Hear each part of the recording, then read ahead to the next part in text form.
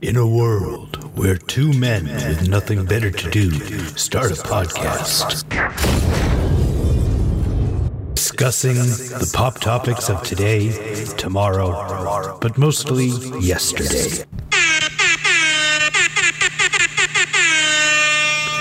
Pop 5 Podcast is brought to you by Fear the Gaming Dead and Groovy Dude. And this time, they mean business. Hello, everyone, and welcome back to another episode of the Pop 5 Podcast. It has certainly been a long time, and we appreciate you being patient and coming back with us for the start of this. Well, not the start of this, but the right in the middle of it. And this is an episode that required taking such a long time because it's going to be a full episode. Yeah. For one of us. it took me until the last minute to fully decide on my list because this is something that is very near and dear to my heart. So let's go ahead and introduce ourselves. I, of course, am Groovy Dude, and with me, as always, is... Hey, kids. I am Fear the Gaming Dead. Yes. We are both here, and we are glad you're here too. It's a nice summer night. It is June 19th. The first national holiday. First time national holiday. And what is it? What did I see the tweet? It's the first national holiday that is illegal to teach in 15 states, I believe. Trevor Noah tweeted that. I'm going to attribute him. I believe that was him. Of course, Greg. It is tongue in cheek, but Great, not I'm blind. far off. But not far off. My eyes just rolled so far back in my head. I'm blind. Fuck. Yeah. It's not that far off, but it's not. Oh, well, hold on. Did you hear about this one, sir? The American bishops have voted that if you support abortion, you cannot get communion in the Catholic Church. Oh, well, shit. Fuck these motherfuckers. Let's see, how many times did I get communion growing up?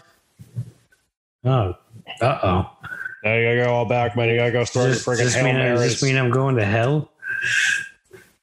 I've heard it's nice there. Honestly, yeah. I'd rather be with the sinners than cry with the saints, to be honest with you.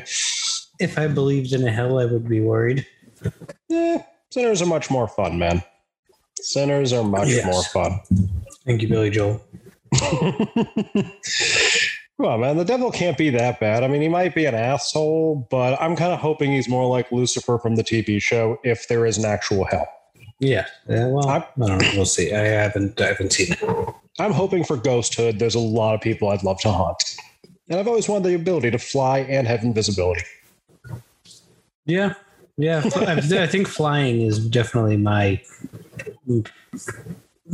invisibility or flight. If you could only pick one, like if you had one superpower, invisibility or flight, I think I'm going invisibility. I would go flight all day. I am somebody that wants to see the world and to be able to have the ability to basically be like, I don't need to fucking pay for flight travel. I can just. You think you have to if you're invisible? Yeah, but I mean, you still got a way to get past security. You got to be pretty stealthy about it. Yeah, but I mean, if you try going through the friggin' detectors and shit with anything in your pocket, it's still going to set off. Why would you go through the detector? Yeah, but then you got to go under ropes and shit. You got to be very stealthy. Don't get me wrong. If I could pick invisibility, first thing I would do, try to go find out what's in Area 51. First thing. There you go. Or Hangar 18. See, I'd probably just go to every ballpark.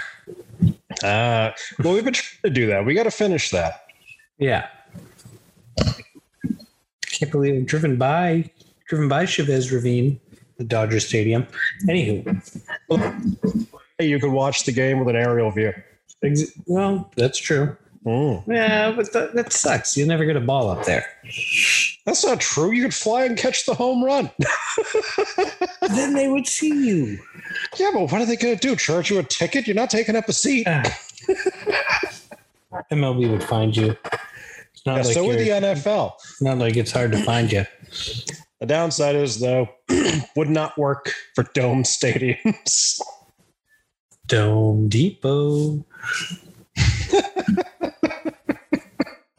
So yeah.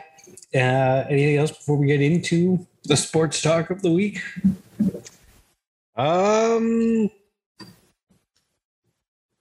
I think that is a no. All right. So it has been some time since our last episode, and in that time, the Bruins season has come to an unfortunate end at the hand of the New York Islanders, who are now locked up in a duel with the Tampa Bay Lightning. I believe the series is now tied 2-2. So looks like it's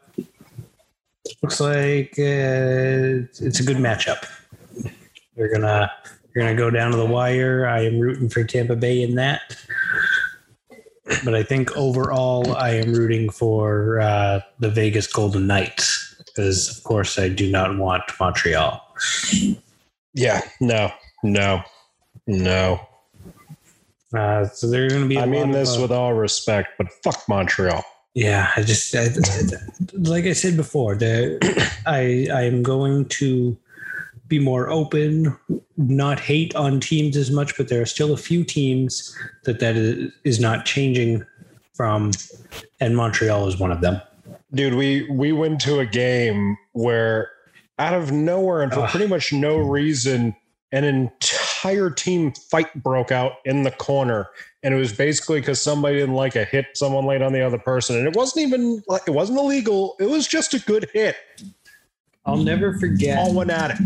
I loved it. I'll never forget the moment in that game that Lucic gets out of the box for fighting and immediately goes to Mike Camilleri and just pulls him down from behind because he's going after somebody. It was like, yes, that's what I love to see. Dude, it's because he took somebody down from behind and like slid into a wall with him. So as soon as Lucic got out of the box, did the exact same thing to him and drove his head into the boards. It's one of those moments where you'd normally be like, oh my God. But when you're a hockey fan. Anyone who saw what happened, because maybe you didn't see what happened and you just see Lucic coming out of the box going at somebody. No, there was a reason. Yeah, it was deserved. The only thing better would have been, no, that was the best way to do it. I would have taken him kicking the shit out of him too, but no, Lucic is quite happy with what he did after the penalty he got again. So the other thing about that game is that was our second game in the day. We had gone to the Red Sox game in the afternoon. Yeah, God bless scalpers, man. Walked from Fenway to the Garden and paid a little bit more than we were planning to, just so we could sit down.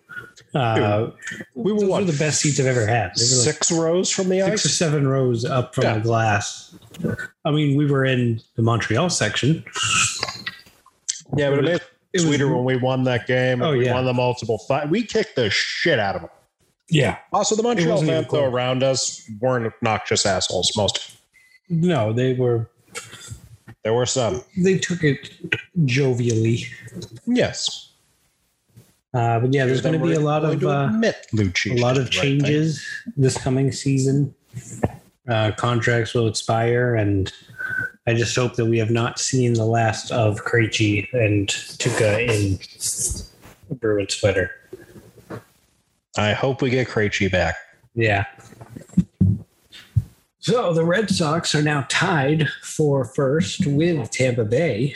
They have gone 6-4 in their last 10 games, and the Tampa Bay have gone 5-5, which is a bit surprising. They were on such a hot streak. They just never seem to lose. But they've lost 4 in a row right now. Happens. It's got to break eventually, and usually when it does, the bottom really drops out. It really is just it is still mid-June, so there is still plenty of time. But right now it seems to be a 2-team race for the AL East. The Yankees are 5 or 5.5 games out right now. So, I mean, not 5.5 games out is nothing. Right. They could definitely get back in it, but right now, it just seems to be where it's at. Yeah, I'm going to say something I haven't said in a while. And it's going to feel great. Yankees suck. Yes, they do. Yeah, especially. I mean, this year they were expected to be so much better than they are. They with Garrett Cole and Aaron Judge and Giancarlo Stanton, they should be on top of the division, but baseball used to be one of those games, man, where you could prove money could not buy a championship. But that was back when you played more small ball and team chemistry mattered more. Well, the way the game is played now, it really is almost like anybody can win it. It's definitely a different game than when we were growing up. Now it's just all about launch angles and home runs, and so the strikeouts people don't care about strikeouts as much as hitters. So they're willing to just swing at everything and try to hit that home run. And like I said, don't care about striking out. See, I don't watch it much more these days, but it sounds like a perfect place for Adam Dunn to be. Yeah, he was apparently ahead of his generation. Yeah, exactly. Because they're also cracking down now on substances in the game, on pitchers, which to an extent I agree with, but they took it too far. They've outright banned like everything, where they should be allowing pitchers things to get a grip on the ball. Not to affect the spin rate or make it sticky or anything like that, but just their grip. It's something that should be naturally on you, like sunscreen or the bullfrog stuff that they use. Got a ginger starter in the sun. My God. Right. The humanity. But no, they've cracked down on everything. So they're not even allowing that. We'll see as more people get hurt, what they do about it. And this is like universally hated by pretty much everyone in baseball too. It's not like it's just some people. It's pretty much everyone hates this. Yeah. I mean, I don't know if this would be an unpopular opinion, but baseball was pretty exciting when people were on steroids.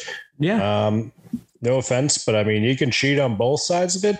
I almost just say, for the sake of the game and kind of saving it in the eye of the public, fuck it. Let them use shit.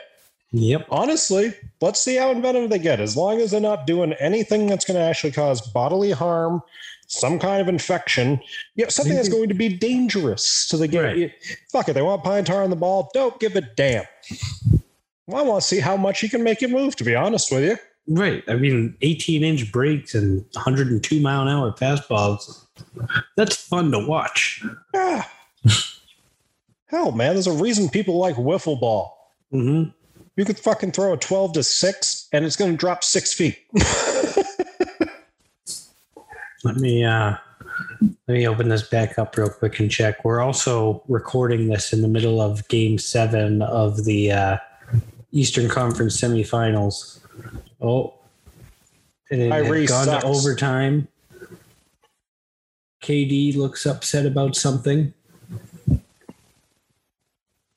Let's see. Oh, there is 0.3 seconds left. Milwaukee is up 113-111. As I'm sure most of you know, Kyrie Irving continues to show his great ability to get hurt. And with the X-rays back negative, he'll continue to show his toughness from the sidelines. It looks like this is the end of the road for Brooklyn, though, unless a miracle happens in this 0.3 seconds. Is that really all that's left already? Yep. We missed all of overtime. God damn, man. Thank God. Goodbye, Brooklyn. I love the city of New York. I hate every single damn team. Yep. Could not agree more. Yep. Let's Cheers see. to the fall of Brooklyn. Who has the ball? That's what I just can't tell. I'm drinking coffee, brandy, and milk. Coca-Cola. Milwaukee has the ball. With real Coke. And game over.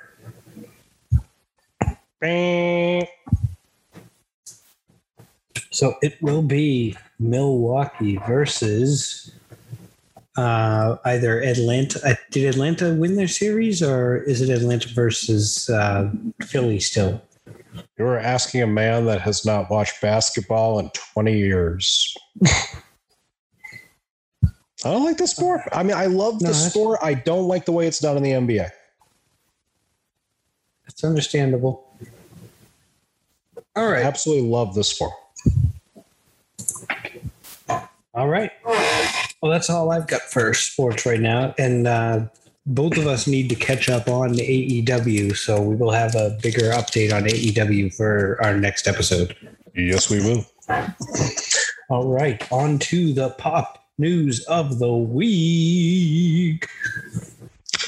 We are now on to week 2 of the hit Disney Plus series Loki. It debuted on last Wednesday, and it was the most watched debut episode in the short history of Disney Plus. Haven't seen it. Oh, you got to watch it. It is fantastic. It is heavy on Tom Hiddleston and Owen Wilson. I love Owen Wilson. I love the MCU. Have not gotten past second episode of WandaVision. What is wrong with you? Oh. That's what you got to sit down and watch. Yeah, I probably should. I've been trying to watch Bad Batch. I'm still 2 episodes behind on that. It's been all Mass Effect, man. See that I'm not in a Bad Batch because I didn't watch Clone Wars. Oh, you're missing out. You need to watch Clone Wars. Yes. I'm telling you, you watch Clone Wars and you go back and watch Order 66 in the movies, you're going to cry. Oh, I'm sure. I do already. Oh, you'll cry. Ooh, dude, I'm going to tell you, it makes Plo Koon's death, makes it give a real big different feel. All of them technically, but yeah, no, watch it anyway. The whole thing's badass. The minute Darth Maul comes into that, if you have a hard time, start from season 3. Right. Anything else you got for me? I have Bethesda. I have some E3 news since it's been a little while. Obviously, Starfield's still over a year away. Skyrim in space. Hope it's good. I'm excited for that Han Solo generator. Right? Count me in. Now, what bugs me, we were teased Elder Scrolls 6 2 years ago, and since then we have had absolutely no news. Yeah. I am absolutely beginning to think that Bethesda has ghosted us. I don't know. Maybe someday we'll hear back. We will. Anything worth doing is worth doing right, and I'm sure they're just waiting. They know as soon as they release anything about it that it is going to get picked apart to no end. So they want to make sure when they put something out that it's ready. And I'm okay with that. A lot of people give Skyrim credit, and I'll give you, there's a lot of good stuff in that game, but go back and play Oblivion. And I'm going to tell you right now, that is actually a lot more interactive. I mean, none of the NPCs in Skyrim talk to you. Every single NPC you run into in Oblivion has some opinion to say. That's true. The missions are more, because what is it? Every mission in the Dark Brotherhood is just go kill this person. And this one, it can literally be like, okay, you can kill him and we'll pay you this much, but the contract is willing to pay you more if you crawl into the friggin', crawl space, undo the fucking moose head that's up on the wall and drop it on him on the chair. Mm-hmm. That was fun. I don't know. I love Skyrim, but I'm hoping it's a mix of the two if it ever does come out. Which I'm sure it will. Speaking of coming out, I'm also hoping for Mass Effect 4 or 5, depending on if you count Andromeda in there. We've also got Halo Infinite coming out, and the multiplayer for that is going to be free to play, which is exciting as hell. because Nice. I mean, I'm all about the multiplayer. When it comes, I mean, Halo, don't get me wrong, I love the storyline of Halo 2. Master Chief is fantastic. The Halo Reach storyline was incredible. So I am excited for the Halo Infinite storyline as well. But to be able to play multiplayer day one with your friends for free, that's exciting. No, I will admit, I absolutely love story modes, but Halo has always been the multiplayer to play with your friends. Mm-hmm. But I am looking forward to the return of local co-op play, which has been rumored to be coming out shortly after or upon release of Dark Alliance on Tuesday. I'm pre-downloading that as we speak. I pre-downloaded it 2 weeks ago. I didn't know I could. No, I am embarrassed, dude, because I was thinking at that time, sweet, I'll get to play. Nope. Don't know why it was out that early. That's all right. But at least it's on there. Well, the other exciting thing that comes out on Tuesday is the new update for Sea of Thieves, which brings in the Pirates of the Caribbean characters. So Johnny Depp as Jack Sparrow will be in the Sea of Thieves game, and that is a free update for everyone on Tuesday. Yes, ladies and gentlemen, this is the tale of Captain Jack Sparrow. Pirate so brave in the seven seas. Seven seas, but now 5 oceans. I don't know the next line, but I love that song. Mystical quest to the Isle of Tortuga. His Ravenlock sway on the ocean's breeze. Yeah, that was kind of weird. Back in the club, buying up the boss so the groupie show us love. Oh, thank you, Lonely Island, and thank you, Michael Bolton. Now back to the good part. Oh my God, that's something we need to add into the show because we tail off a lot. Right. I got Star Wars rumors of Barriss Offrey. You would not know who this is. You need to watch Clone Wars, so when she comes to live action, you know who this is. I don't know if we're streaming this, but I'm getting closer to the camera. Yep. Yeah. Well, not streaming. Recording. Did you watch You've seen Mandalorian, right? Oh yeah. Okay, you're going to be planning to watch the Boba Fett show, right? Mm-hmm. Okay, before the Ahsoka show, Kenobi. Yep. Before Kenobi and Ahsoka comes out, you need to finish Clone Wars because otherwise you're going to be missing out on a lot of stuff. I guarantee it. I know. I need to watch Clone Wars. Like I said, man, if you have to start from season 3, it's got 7 seasons in it, and that's where it really picks up. Like I said, once Darth Maul comes in, it really stops being a kid's show, and I love it. See, we'll watch that together, and we'll watch Curb Your Enthusiasm together. Yeah, there was a show you were supposed to watch while I watched Curb Your Enthusiasm. I thought it was Clone Wars. Was it? What else would it be? I feel like it might have been Broadchurch. No, you've never mentioned that one. Okay, we'll watch Clone Wars together because you're going to love that. I'm good with that. The other exciting game that I'm excited for, or somewhat excited for until I saw the gameplay really, was the Guardians of the Galaxy game that's coming out. It looks like it's more a Peter Quill or Star-Lord game where he's the only one you're playing as. I hope that's not the case where you can play as others. But I believe you can play as others because I heard a lot of people were praising the gameplay of that, but I didn't see the E3 thing. Right. I think maybe I just listened to the wrong people. I do think it is a bit Star-Lord heavy or something like that.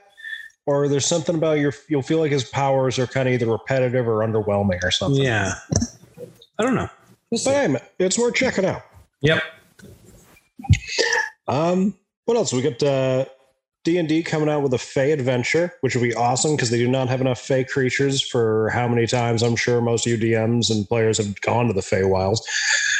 I've had to make a lot of creatures up out of my ass, and one of them was I called an Owlkin, which is really funny because about 3 months ago they came out with the Owl Folk. Well, I'm now using in my campaign, and I love it. They also have a new Magic the Gathering book. And I got some local news.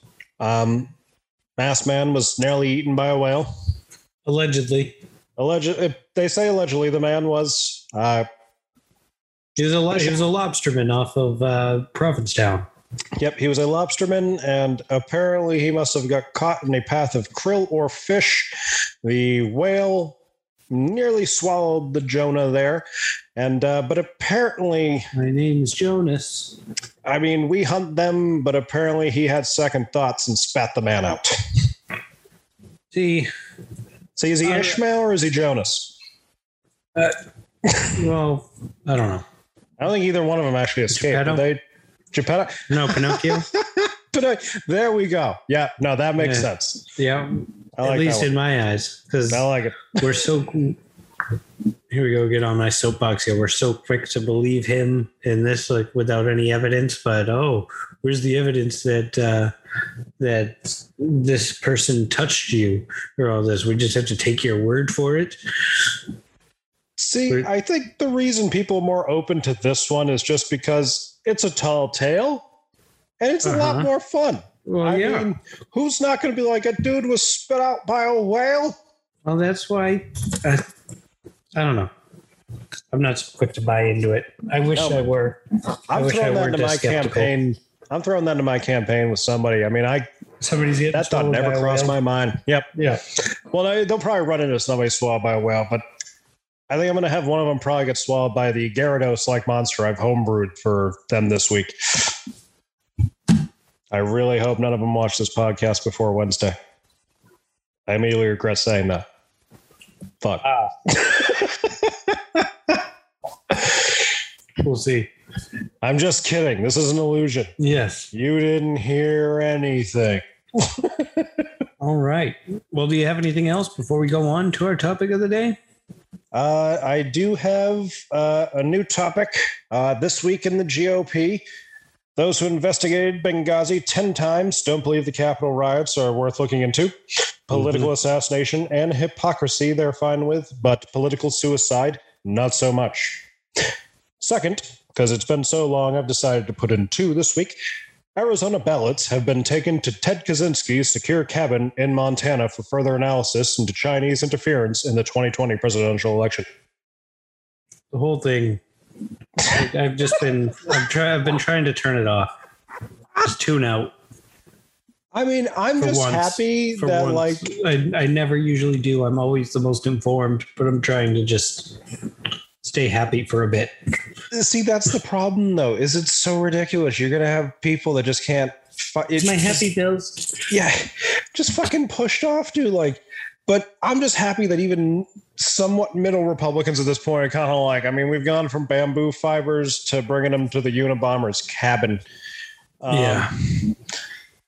I mean, what are they doing at this point? What's the plan? Just never release them again? With the Republicans. I can't take it. I can't take it anymore. We're going to see where that goes, man. Because honestly, Democrats got to stop fucking work with them. Just fucking put the goddamn boot on the throat. God damn it. Yep.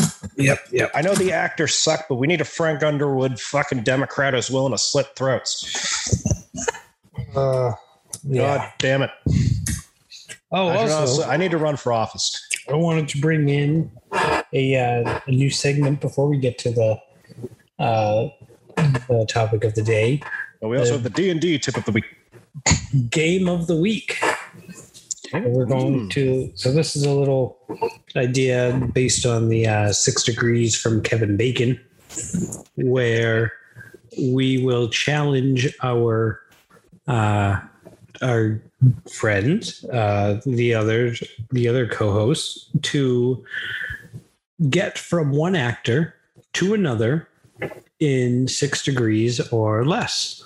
So, like, for example, like getting from Steve Martin to Will Ferrell, which would, let's see, could probably do it in I don't know. That was just an example thrown out there, but that's an idea of how the game is going to play. I'll have to study some movies for that one. So yeah, that's going to be the new segment. All right. Your D&D tip of the week this week goes to DMs out there. And it's those who are sick of their big bad monsters getting wrecked in 2 to 3 rounds. And this all comes down to the idea of action economy. Think about it like this. You got a party of 5, all level 10. You got a fighter, a barbarian, a cleric, a paladin, and a rogue. They can make up to 8 attacks just using their action, 13 if you include bonus action rounds. Compared to a CR23 Kraken, who using legendary actions can still only make 6 attacks. This is why your goddamn monsters get pwned. You need to throw in some fodder. You either throw in a bunch of fodder or you need to put in at least 3 mid guys to try to even it off. And don't overdo it. You can literally make fodder a 1 HP fucking thing. Take the rule from 4E when it comes to, having a mass group of people. You give them 1 HP, you give them evasion, and basically if they make the dex save, they live. If they don't, they die. If they get hit, they die. They're in and out, and you can just keep them swarming. That's my D&D tip of the week. You want your big bats to last more rounds, you need more action economy. Try to level it off. The CR system is not great over certain levels. You'll find your mid ground. You feel like your TPK in your team, pull out. There you go. Thank you very much for that. That is definitely some good advice, and appreciate the Fear the Gaming Dead D&D tip of the week. More teeth. So here we are, finally, on an episode that is near and dear to my heart. My favorite director of all time, filmmaker extraordinaire, Quentin Tarantino. We're here to do the top 5 characters in the Tarantino verse. I don't know about you, but this took a long time for me. 3 days. For you? 3 days? 3 days, yes. Yeah. I have not seen as many of them as you have. See, I've seen everything. I didn't know. I decided not to do characters that he just wrote, like from True Romance, because as he will be in my honorable mention though. But there's a specific character in that is just perfect, and he needs to be recognized. But without further ado, let me go ahead to kick off my number 5 from his directorial debut, Reservoir Dogs, Steve Buscemi, Mr. Pink. Good call. This was my first time seeing Steve Buscemi in a role like this. Before then, all I had known him from was the Adam Sandler goofiness, specifically Billy Madison. That scene at the end where Adam calls him up and he puts on the lipstick and just listens to the music, crosses off Billy's name off the list. It's like, all right, not going to kill him anymore. And also the movie Airheads. Oh my God, that's a classic. That's a classic. Brendan Fraser, Adam Sandler, and Steve Buscemi. Yeah, and Joe Montana, Michael McKean. Anyway, back to that. Michael McKean was in everything in the 90s. Oh, I know. What happened to him? Michael Richards. But no, that was my experience of Steve Buscemi. So then to see him in Reservoir Dogs, which is completely different, and it starts off like right in the beginning, you are introduced to this. Who the hell is this guy? Because it starts off with his penchant for, no, I don't believe in tipping. I'm not tipping. And I hate those kind of people. I mean, he his argument, though flawed, had some good points. They should pay them a living wage. Exactly. Yeah. No, that should be done. Yeah. But also, it's like, well, why don't I tip the people at McDonald's? Granted, yes, they are being paid more, and that's why you're not tipping them. But they are doing the same thing. No, they are not. No, they're not. Do you tip the cooks? No. I'm talking about like Dunkin' Donuts. Oh, how you give them tips so you don't put a tip jar at McDonald's. Right. Gotcha. Okay.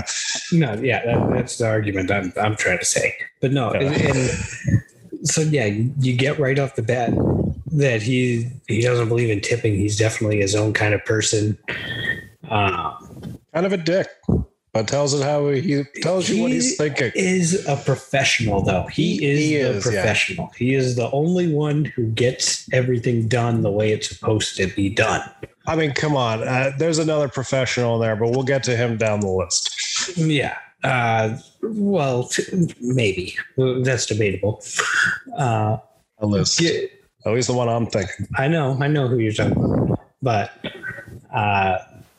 still, this character, he, of course, spoiler alert, winds up with the diamonds, and it's a very ambiguous ending, whether he gets away or not. I believe that you're meant to believe that he does not get away, because you do hear the sirens and some gunshots pretty immediately after he does leave.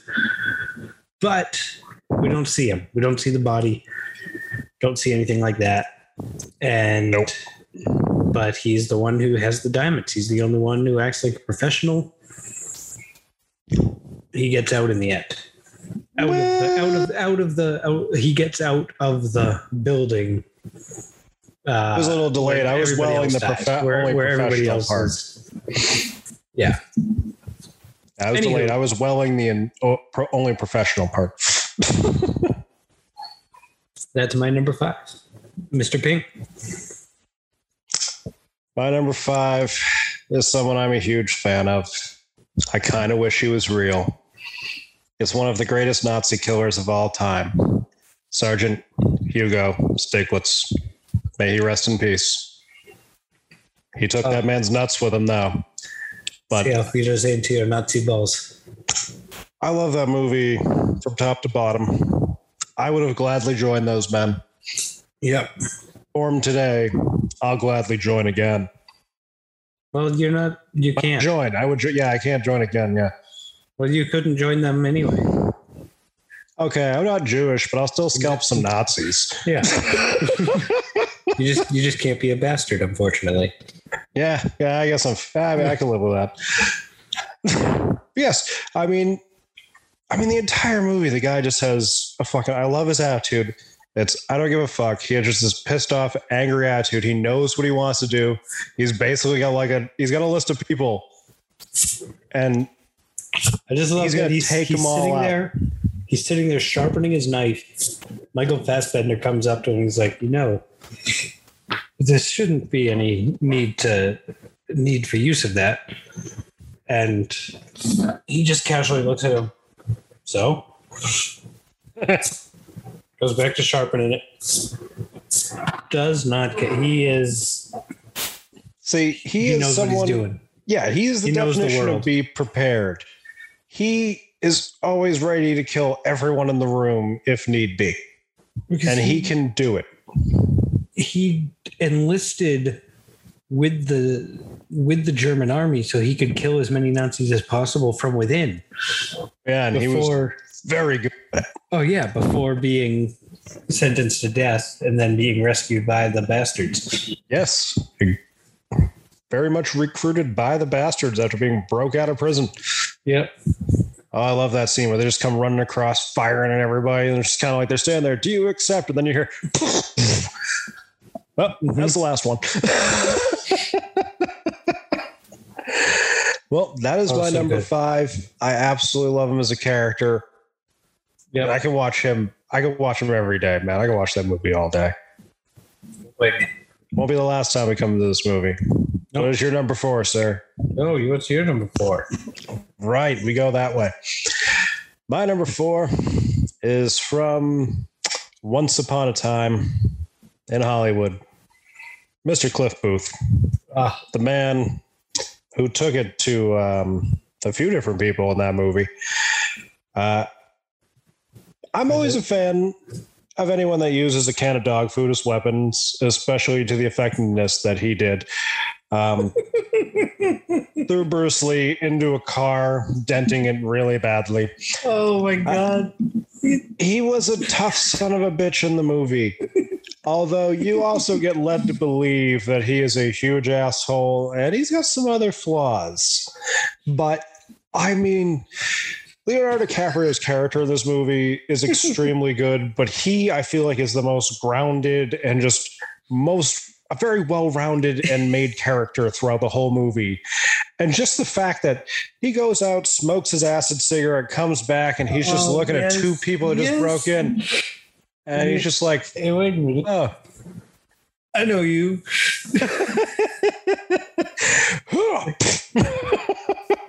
The whole bit where he's like, are you real?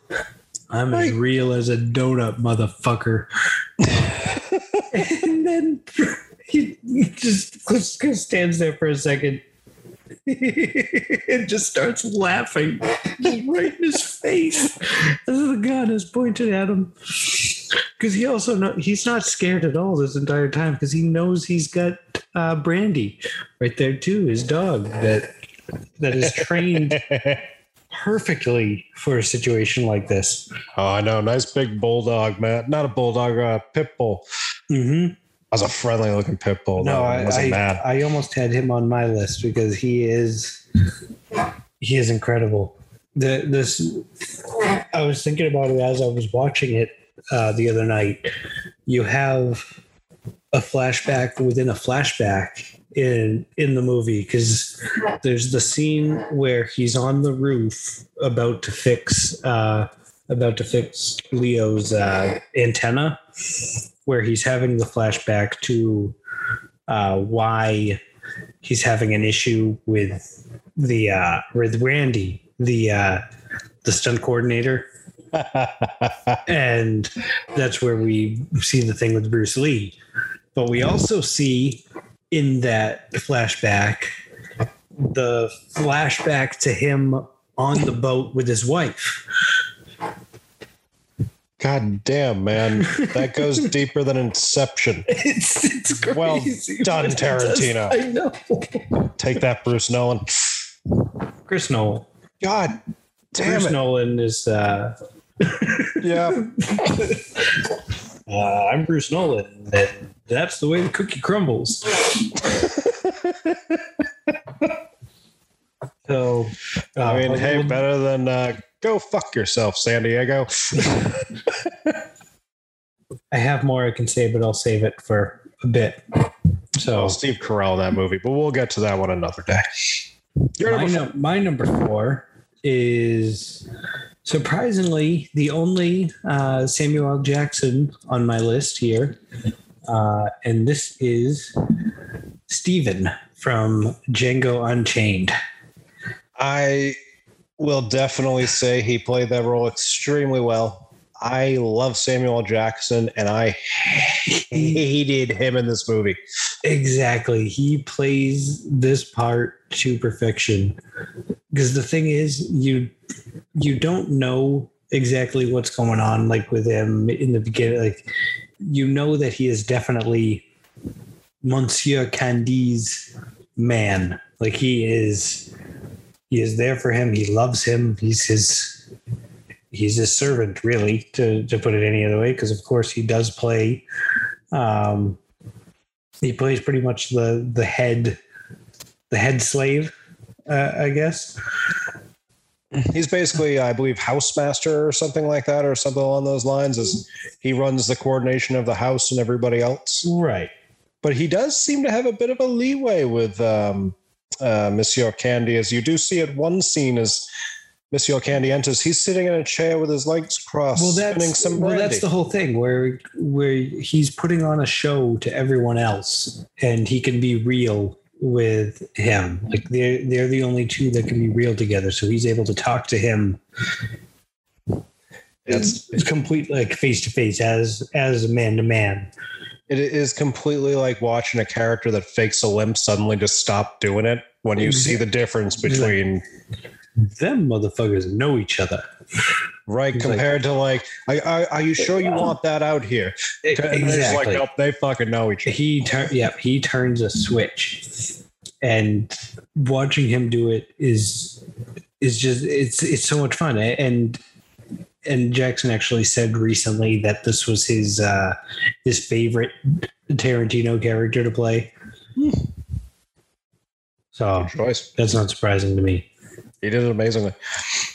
So my number 3 is going back to Once Upon a Time in Hollywood. I've got Rick Dalton as my number 3. I was gonna go Cliff, but Rick just there's a humanity to him that Leo is able to put out there and deliver like nobody else could. The scene where character has emotion.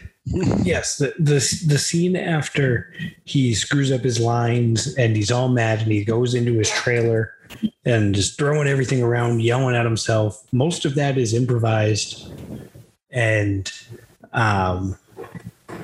it's just a great insight into Leo's understanding of the character too.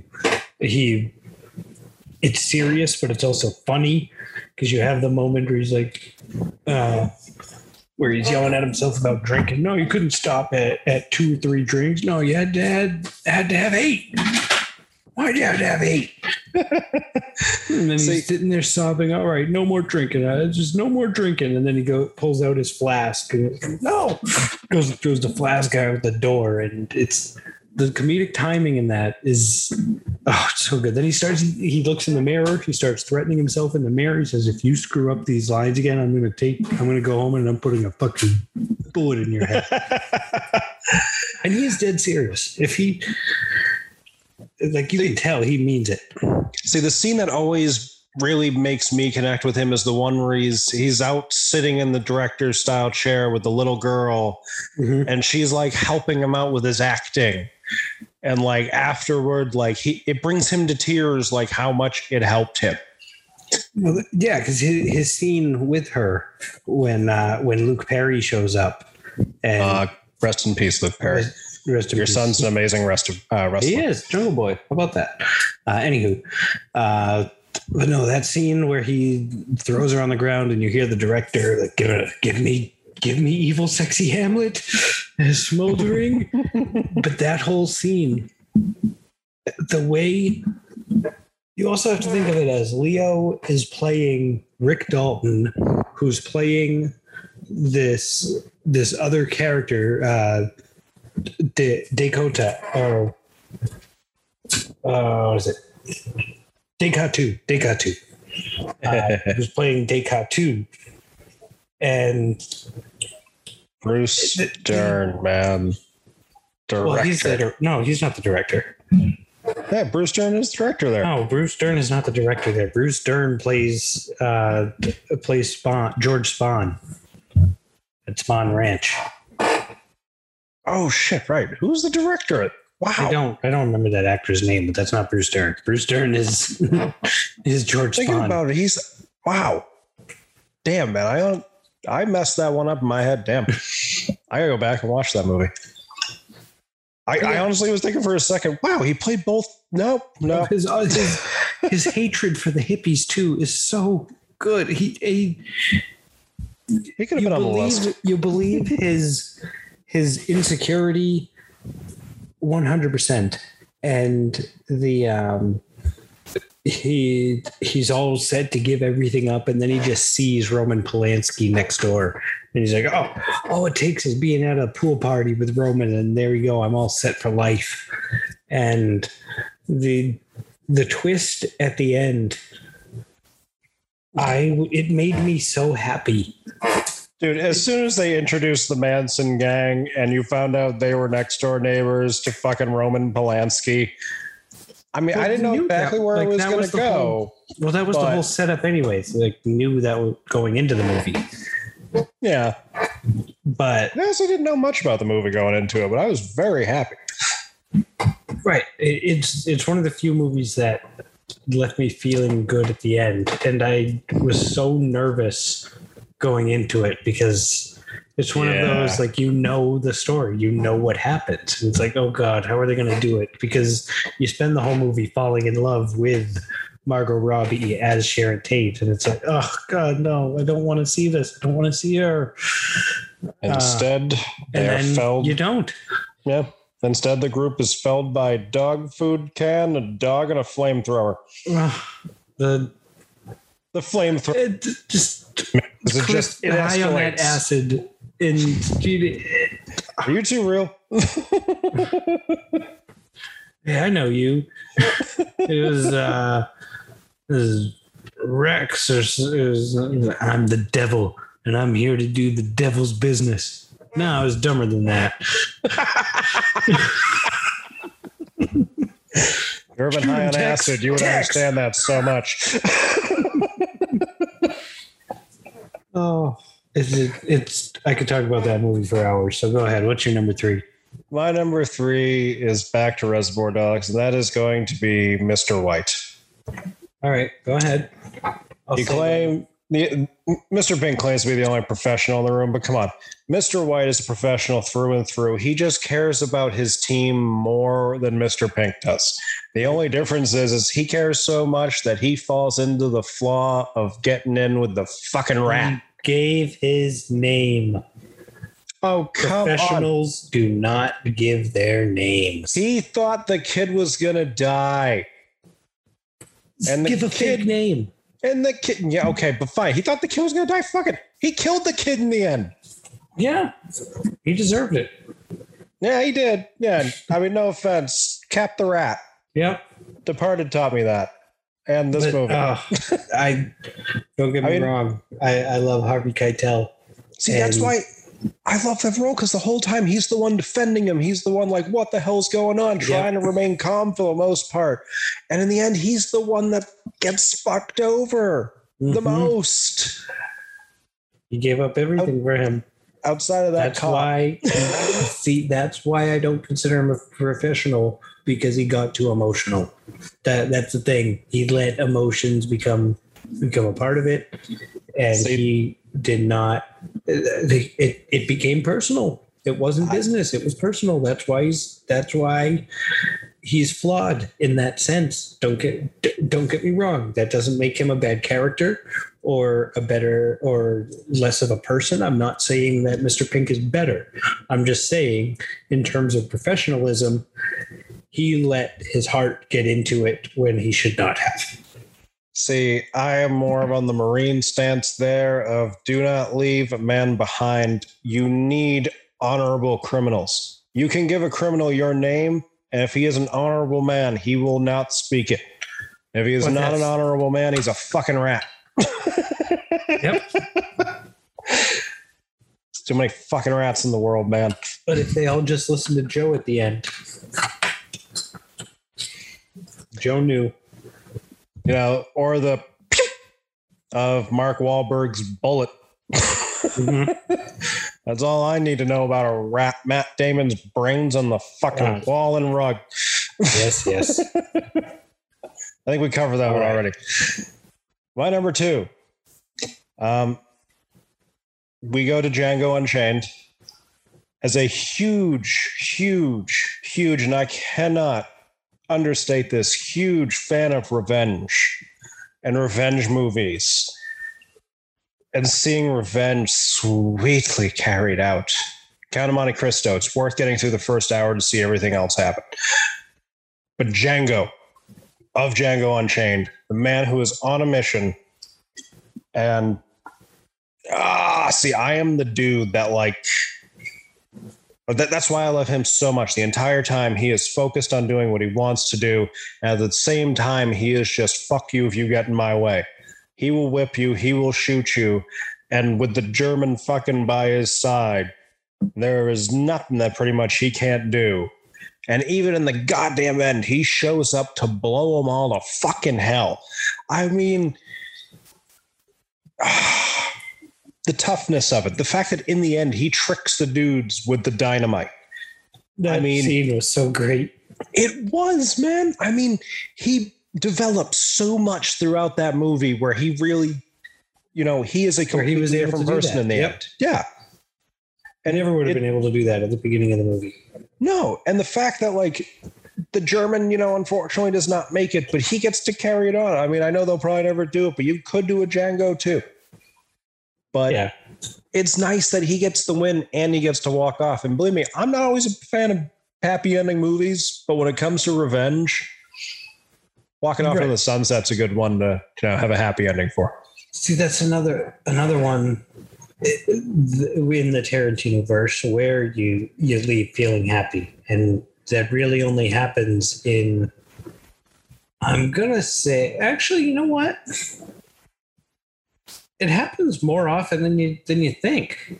Yep, Django. Every movie I think we've mentioned so far, except for Reservoir Dogs. Yeah, Reservoir Dogs really the only one. At least out of the ones I've mentioned yet. Yep.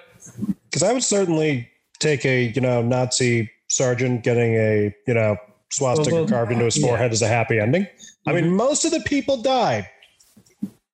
Right. But they knew they were going to. They volunteered for that. Suddenly questioning this is probably more of a bittersweet ending, but I guess it was mission accomplished. Well, I mean, they didn't kill him. We'll talk about that more later. Okay. Your number 2, sir. My number 2 is... I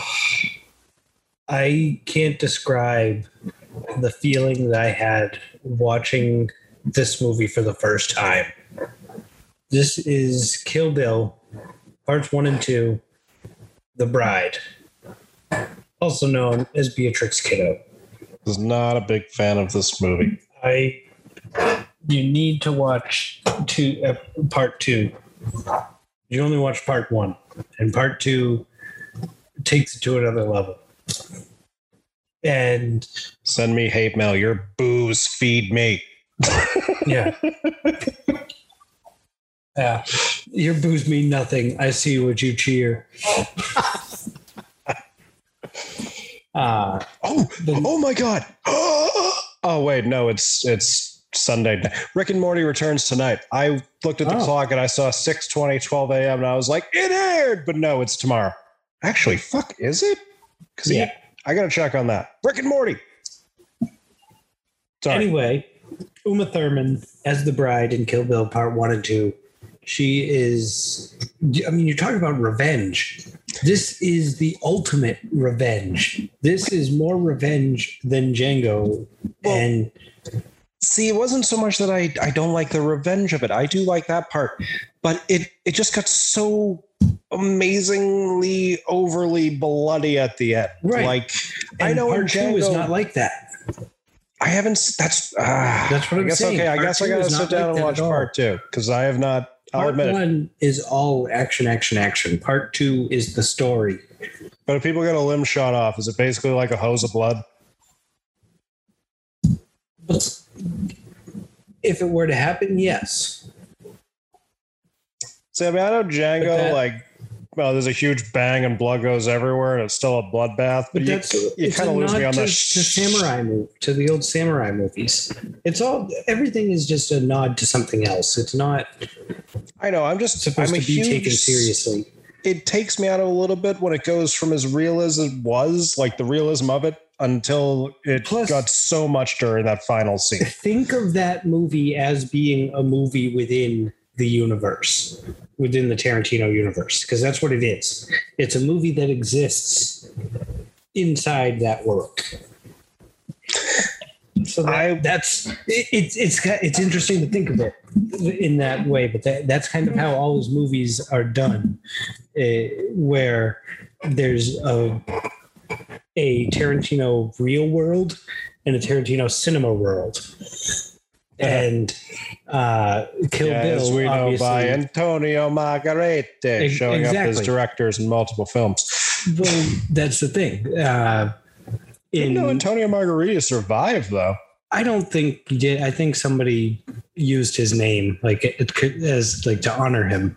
I like to would think that he survived because he only ever said Antonio. He said the only time he said that name was in the hall there. But that was Eli. Never said it again. Eli Roth. Like Eli Roth is the one who plays that character, and he definitely dies. He's got the dynamite strapped to his leg. Not the one that plays. No, that's the random weird looking guy. No, that's Dominic DeCoco. He's Dominic DeCoco. That's right. You're questioning me on Tarantino stuff. Come on. Because I haven't seen most of it, so I can question you. No, that's not how it works. But she... back to her training. You get all of her training and her backstory and everything in part 2, and it's worth it alone to watch Pai Mei. Pai Mei is like, he almost made my list. He's in my honorable mentions. Because Pai Mei is the one who taught Bill. He's the one who taught Beatrix, taught Elle, and he's a no nonsense. Obviously, he hates women, hates Americans, hates just white people in general. So it's like she has a terrible time. But she goes through it. She learns, she trains, all to be with Bill, to be part of the squad, the Deadly Viper Assassination Squad. She works her way to the top. She's Black Mamba. She is the deadliest woman in the world. And she finds out that she's pregnant. And see, Carrie, I've given away part 2. If I want to get overly nerdy here, technically the Taipan is the deadliest snake in the world. I didn't say deadliest snake. She's the deadliest woman. Yeah, but I mean, if you can give the name Mamba, it's the idea it's the deadliest snake. It's turning out the deadliest snake in the world. Well, deadliest snake in America. There's no Mambas in America. There's a Mamba in America. They brought one.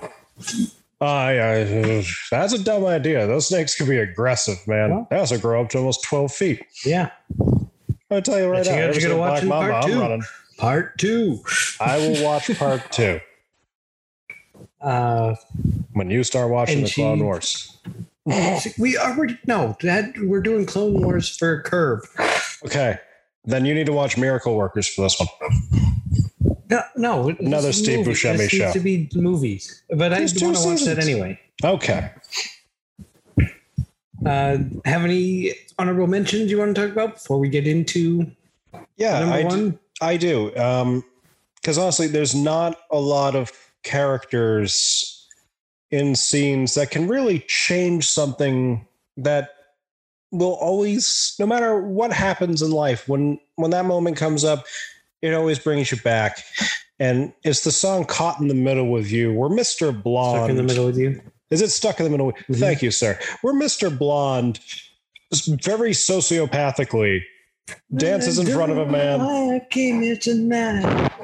I got the feeling that something ain't right. See, I literally just picture him dancing right up to him, cutting that ear off, fucking throwing at him, dousing him in gasoline. But yes, yep, Mr. Blonde. The ear of talking into his ear. Yep, Mr. Blonde's on mine. Can you hear me?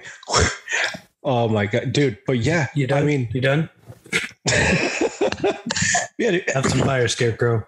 Any character that can change something for you in your life, Mr. Blonde, my honorable mention. That movie or that scene is ingrained in my mind. And actually, when I showed that movie to my mom for the first time, she still is mad at me when she hears that song because she sees that she thinks of that scene. Mom and Glorious Bastards. I think out of all his films, she'd like that one the most. Right, probably. She's nuts, but she certainly is a punch a Nazi in the face. No, my other honorable mention I have is from True Romance. And this is another Brad Pitt character.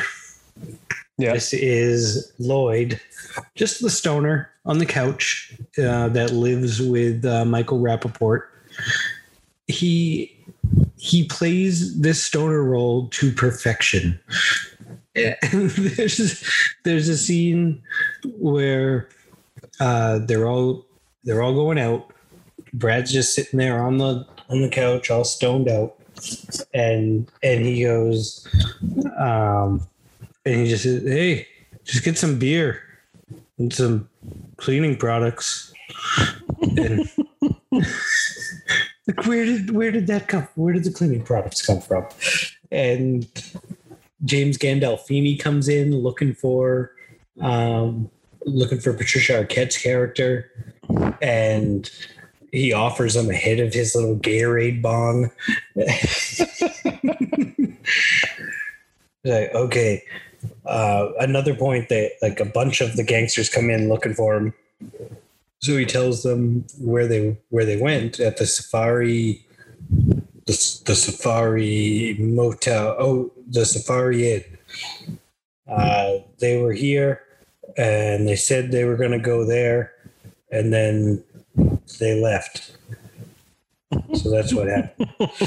And he's the deadpan stoner character. He just, if you haven't seen it, watch it for that bit alone. I think we have to put in one more honorable mention, and I think it's one we could both agree on. And I didn't think of this until now, but it's got to be the Bear Jew, just from the both of us being from the Boston area. The man who wields this Louisville fucking slugger, Eli Roth. Oh. But that's what I got to say on it. Yeah. Oh, he just knocked it down to fucking Lansdowne Street. as two people who have walked down Lansdowne Street many times, where a teddy ball game would hit the ball. Not so much over he was a lefty, so he wouldn't hit it over left field as much. But I mean, he didn't do it. No, I just said as much. I said as much. But yeah. So yeah, that leads to the number one, and this is a first for our little show here. We each have the same number one for our top Tarantino characters, and that is true. This is from the aforementioned Inglourious Bastards, and this is I think this is the Americans' introduction to Christoph Waltz, and what an introduction it was. As he wins Best Supporting Actor for this, and this, of course, is Hans Landa. Colonel Hans Landa. Yep. The man who had one of the best lines I've ever seen in cinema, and it was, "Do you speak English?" "Yes, I do." "Would you prefer to continue this conversation in English?" "Yes." Goodbye, subtitles. Thank you, Tarantino. I love that amazing. scene so much. But it's also because he knows that they don't understand. No, there is a purpose to it, right, which is what makes it so much better. Mm-hmm. But oh my God, it's another one of those roles where they play it so well that you hate the person so much. At what point does he know that it's Shoshana? Is it when he's giving her the cream of that strudel? Does he know at that point, do you think? Yeah, the man's smart enough to know. Right? Is he just playing with her at that point? Because he knows what he's going to do in the end? Or has he made up his mind yet? No, I mean, I don't know if he knew how he was going to go about it, but I think he knew what he was going to do. Because he obviously knew, if he knew that it was her, then he also would know that she would be doing something. Yep. So, see, you got to see where the plan's going. You can't interrupt in the middle. Yep. 2 steps ahead. But then why would he kill Bridget then? Why kill von Hammersmark? Because she was a traitor. But so was he. Yeah, but I mean, it makes him look better if he kills the other traitor, because that's like, look, he pulls he pulls a Matt Damon. Look, I killed the rat. The rat killed the rat. Yeah. I don't know. It's a tough call. I don't think he needed to kill her. Well, I don't think he would have betrayed, though, if Germany was going to win. So I think that was probably part of why he killed her. Yeah. But at that point, it wasn't known. Like, it could have... Like, they didn't know which way it was going at that point. I don't know. It's a tough call with something like that. We're getting a little too deep into it. But... Tarantino, call us. We have questions. Yeah. Please email. But the way he is able to... He's known as the Jew catcher. Or Jew hunter. Jew hunter, yes. Not the Jew catcher, the Jew hunter. Oh my God. Damn good at his job he is, sadly. Mm-hmm.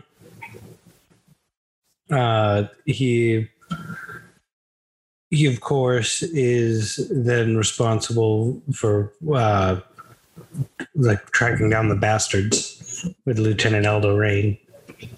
Yeah. I mean, he's obviously an extremely influential, extremely good at his job, extremely easily hated motherfucker. Oh, so much hate for this character, so much love. It's one of those characters that he is so good at what he does that you really have to have almost respect for him while also feeling, Oh God, I can't think of a good word for it. There is no obviously hatred, vile. It's like you want to see him burn, just kind of be like, "You're good at your job, you motherfucker, burn." Right. I don't know. He's done it. He just does it so well. I mean, that role. Yeah, I don't know if it was written for him, but he nailed it.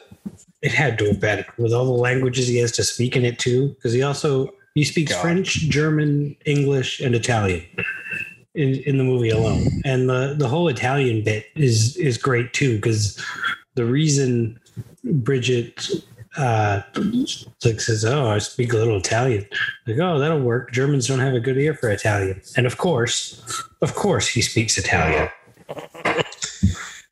Well, dude, I mean, technically, if you're high up in German command during that time, you probably should speak Italian, considering they're your allies. Mm-hmm. But that I would just think that. But obviously, that also puts him a step ahead of everybody. Right, exactly. Which he already was. Yeah, but I mean, it doesn't help too when your inside guy screws up with a hand signal. Mm-hmm. I noticed it right away. Because you studied German, so the second fucking Michael Fassbender screwed that up. Yeah. I was like, oh, no. I was honestly, were you kind of thinking for a moment, are they going to mention that? Hmm?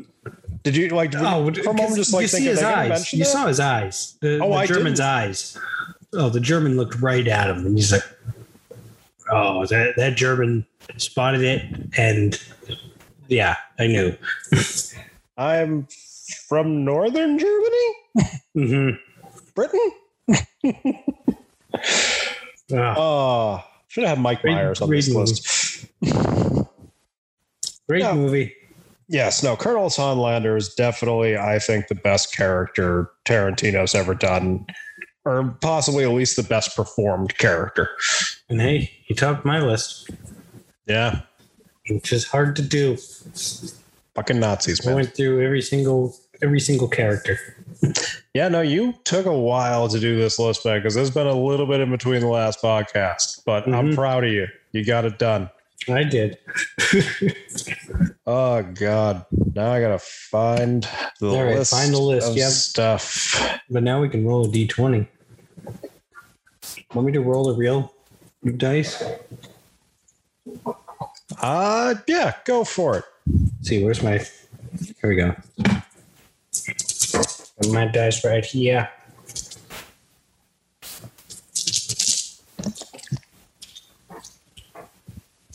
D20. Here it is. Hopefully you roll high, man. Hasn't happened lately. It is a 16. 16. 13. Let's see what we got here. Wait. God damn it. Oh. For some reason, the numbers disappeared off the list. Oh, no. Top 5 show seasons. All right. So seasons of a show. All right. Perfect. I'm excited about this. That will be a good one. Well, we're going to try to get back on our regular schedule. So hopefully we'll be hearing from us Monday evening. Yes. But yeah, all right. So top 5 seasons of TV. I know what my number 1 is. Yeah, I can already imagine. It's. Don't give it away. No, I'm not. I mean, I got a trinity of things going through my mind on what I'm going to pick. So. What the hell? Well, I'm not giving yours away. I'm giving mine away. Hey, half those people out there probably don't even know what the hell we're talking about. It might be good for them because at least you know. Anyway. Yeah. Let's wrap this up. So thank you, everybody, for listening. Like and subscribe. Be sure to tell your friends about us. This, of course, was a jam-packed episode. We had a lot to get in this time. We had a lot to talk about. Look forward to the next time. And anything else before we go? I bid you adieu. Bye, kids. Have a great week.